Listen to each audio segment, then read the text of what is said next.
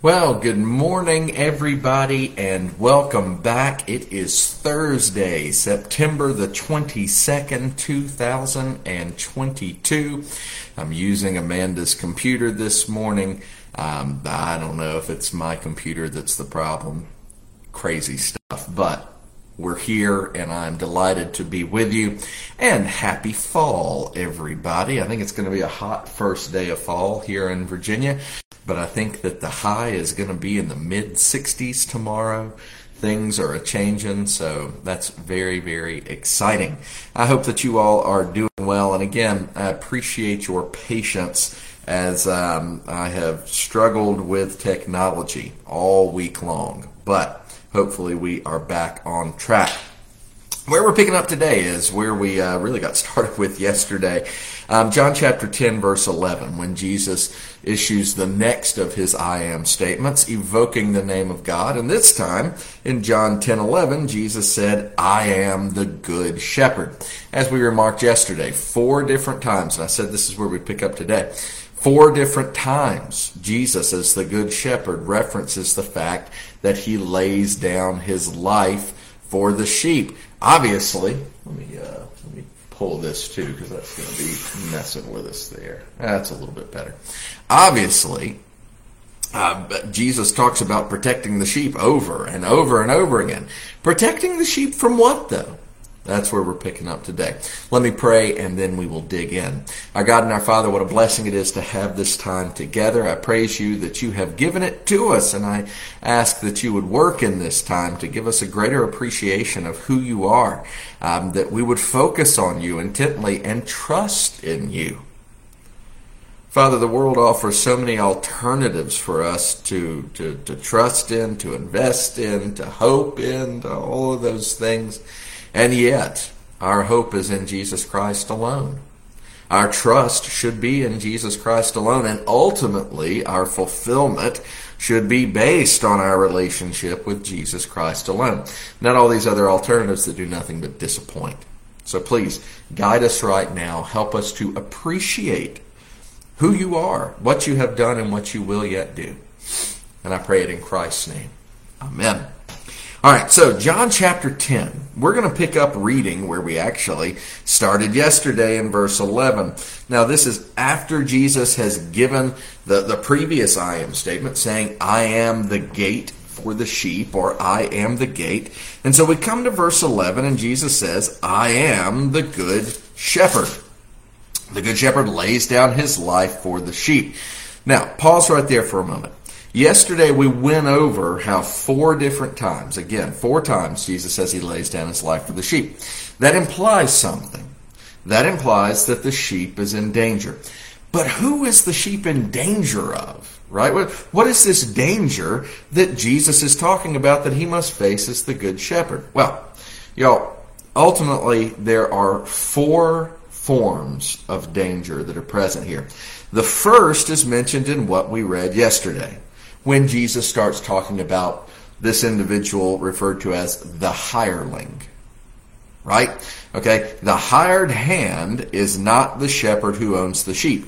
The second thing, or person, or individual, or idea that the sheep need protecting from is in the next line of verse 12. So when he sees the wolf coming, he abandons the sheep and runs away.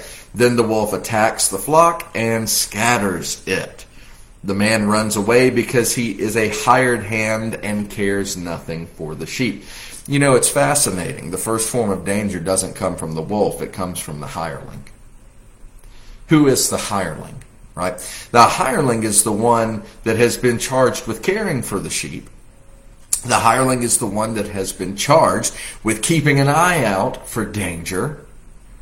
And yet, because he's just a hireling, because it's just a job, because it's just a paycheck, because it's just an occupation, or whatever, and ultimately, because he doesn't know the sheep, and he doesn't love the sheep, the hireling checks out. The hireling would never lay down his life for the sheep, because the sheep are not his. Right? Now, all of this cryptic talk about the hireling, who is Jesus talking about here when he's talking about the hireling? This is kind of a mystery. It's very broad what Jesus is saying here. It's very much the same as at the start of the chapter when he talks about the one, and I'm in chapter 10, verse 1. I tell you the truth, the man who does not enter the sheep pen by the gate, but climbs in by some other way is a thief and a robber.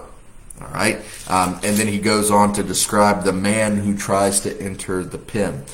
In essence, who Jesus is talking about, the hireling here, it can be many different things, right? In Jesus' context, it could be everything from the false prophet to the priest that cares nothing for the real word of God.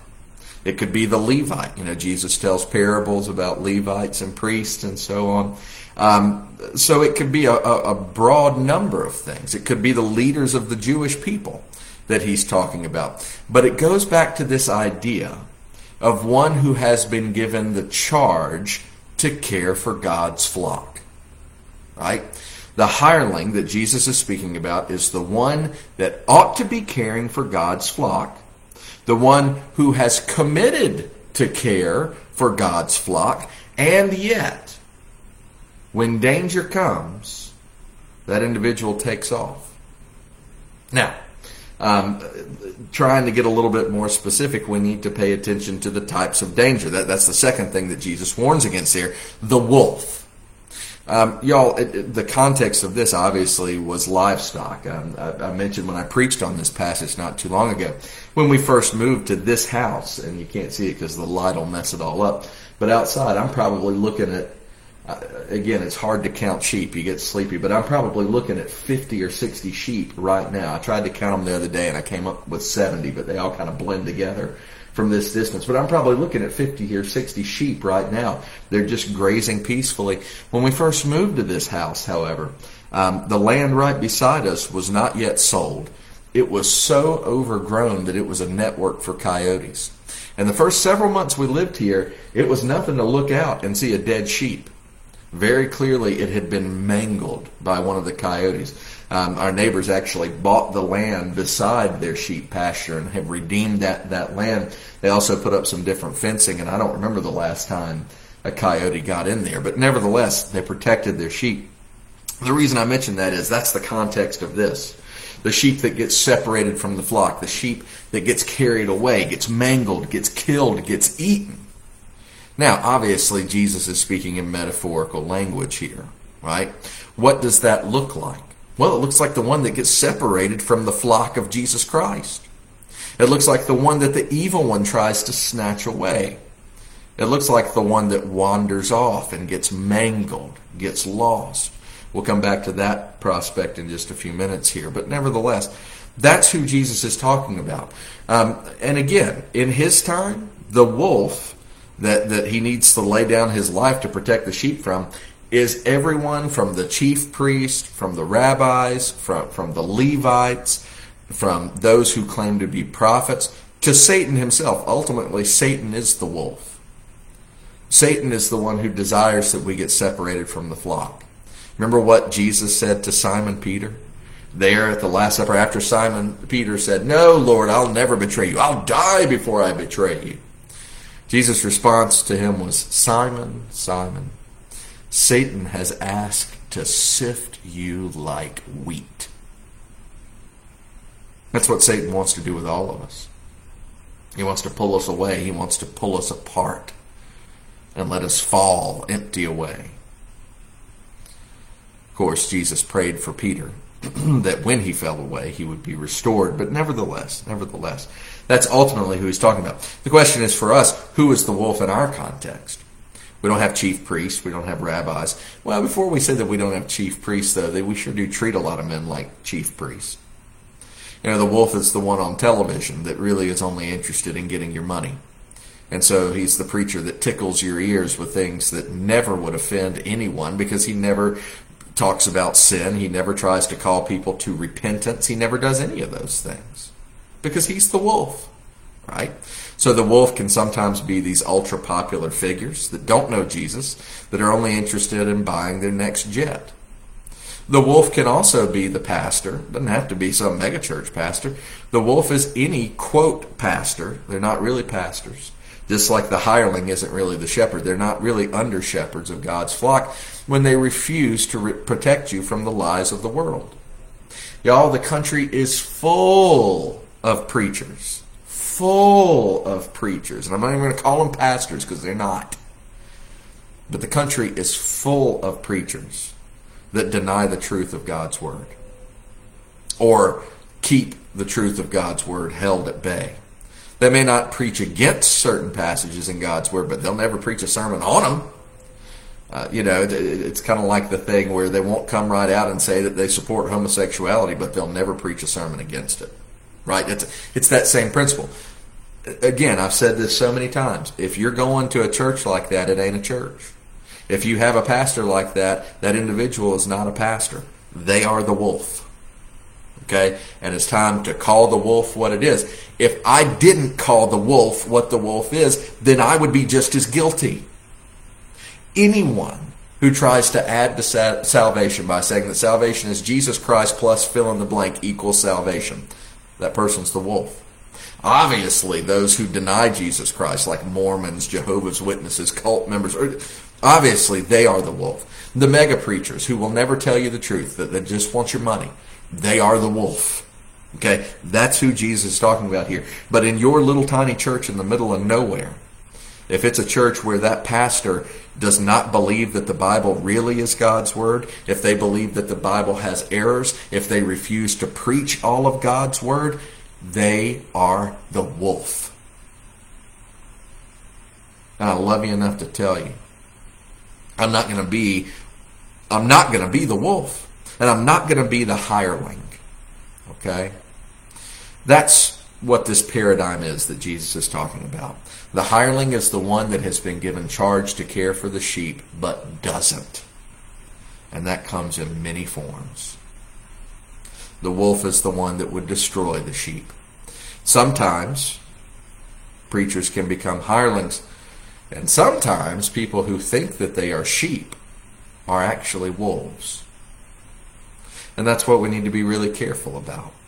Sometimes the danger that we need to be protected from is not something far off. We can be the danger. If you're trying to stir up discord and wrath, if you're a gossip, if you're holding grudges, if you're a complainer and a grumbler, if you're willing to talk about somebody instead of going and talking to them, watch out around full moons because you might start howling. You may not want to be the wolf, but guess what? Satan will use you to do everything he can to destroy your church. All right? So, those are the first two forms of danger that the shepherd lays down his life. The good shepherd lays down his life to protect the sheep from these things. And that ought to tell you something if you're acting like a wolf. You're going to have to contend with the good shepherd. And you're going to have to contend with his under-shepherds who are faithful. But that's not the only danger that the sheep face. I've already referenced another danger the sheep face, and that is that the sheep face the danger of themselves. I've alluded to this, but the concept of sheep wandering away.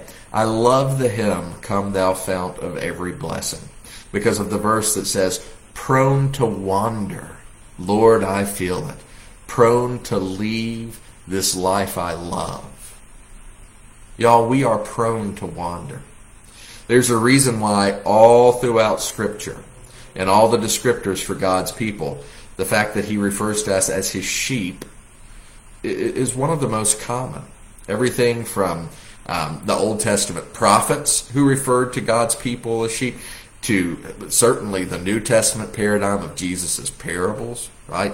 Even probably what is the most well-known passage in all of God's Word, the 23rd Psalm. The Lord is my shepherd, I shall not want. If the Lord is your shepherd, it assumes that you are one of his sheep, okay?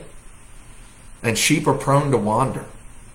I mentioned this reality that we faced when we moved here, that the coyotes would get in and kill the sheep. I think they killed 9 or 10 of them before they were able to handle the situation. But nevertheless, y'all, sheep are really in danger a lot of times because of their refusal to recognize danger. Sometimes they recognize it, and they take off. As Jesus referenced here, the sheep won't follow the hireling because they don't know him. He's not really their shepherd. But nevertheless, Sheep have a real problem when it comes to detecting danger. That's the matter of fact. That's why it's so important to stay a part of the flock. That's why it's so important to remain under the Good Shepherd. Now, to that end, I got to tell you something. And again, it's because I love you enough to tell you. If you are a wandering sheep, realize what happens to any animal that gets separated from the herd. Any animal that gets separated from the flock. If you are not a regular part of a Bible-believing church, if you are not regularly sitting under the preaching of God's Word, if you are not regularly participating in worshiping the Lord, then you are a sheep that is separated from the flock. You need to find a church. And as much as I love having you for daily devotionals, as much as I love when people join in on Sunday mornings, y'all, watching church is never a substitute for being a part of a church. Ever. Don't fool yourself. If you get into this pattern, it's like the saying. I love the saying. It's leaving my mind now, the exact wording. But in effect, it's the danger of missing church is that soon you won't be missing it. Did you catch that? The danger of missing church is that soon you won't be missing it. Y'all, once you start to wander, it's easy to wander more and more. And the more you wander, the more you get separated. And the more separated you are from the flock, guess what? The more vulnerable you are to attack, to being mangled, to being dragged away and separated. So the first danger to the sheep is the hireling. The second danger is the wolf. The third danger is the sheep. Willfully leaving. Willfully wandering away. Don't do that. Don't do it. Get yourself in a Bible-believing church. It doesn't have to be Old Providence, but it needs to be somewhere. Okay? Now, there is a fourth danger, right? And it's not explicitly pointed out here. But as Jesus continues, let's just read. John 10, verse 14, Jesus says, I am the good shepherd. I know my sheep, and my sheep know me. Just as the Father knows me, and I know the Father. And I lay down my life for the sheep. I have other sheep that are not of this sheep pen. I must bring them in also. They too will listen to my voice, and there shall be one flock and one shepherd. The reason my Father loves me is that I lay down my life, only to take it up again. No one takes it from me, but I lay it down of my own accord. I have the authority to lay it down and authority to take it up again. This command I received from my Father. Y'all, the fourth form of danger that Jesus is alluding to here is ultimate danger. And what I mean by that is ultimate death. Jesus embarks on talking about these sheep that are not part of his flock, and he's got to go to them. Most assuredly, what he's talking about there, or who he's talking about there, are those outside of Judea. Right? He's talking about those that are across the Jordan, as it were. He's talking about Gentiles. Right? We know that Jesus didn't just come for the Jews. We know that he came unto the Jews, but his own would not receive him. But Jesus is talking about the fact that he has sheep everywhere that he needs to bring into the fold. Why? Because he's going to die for the sheep to save them from ultimate death. What Jesus is talking about here, and he's still maintaining some of this messianic secret, right? He's not explicitly spelling it out. But he's talking about the fact that he is going to lay down his life as a substitute for his sheep.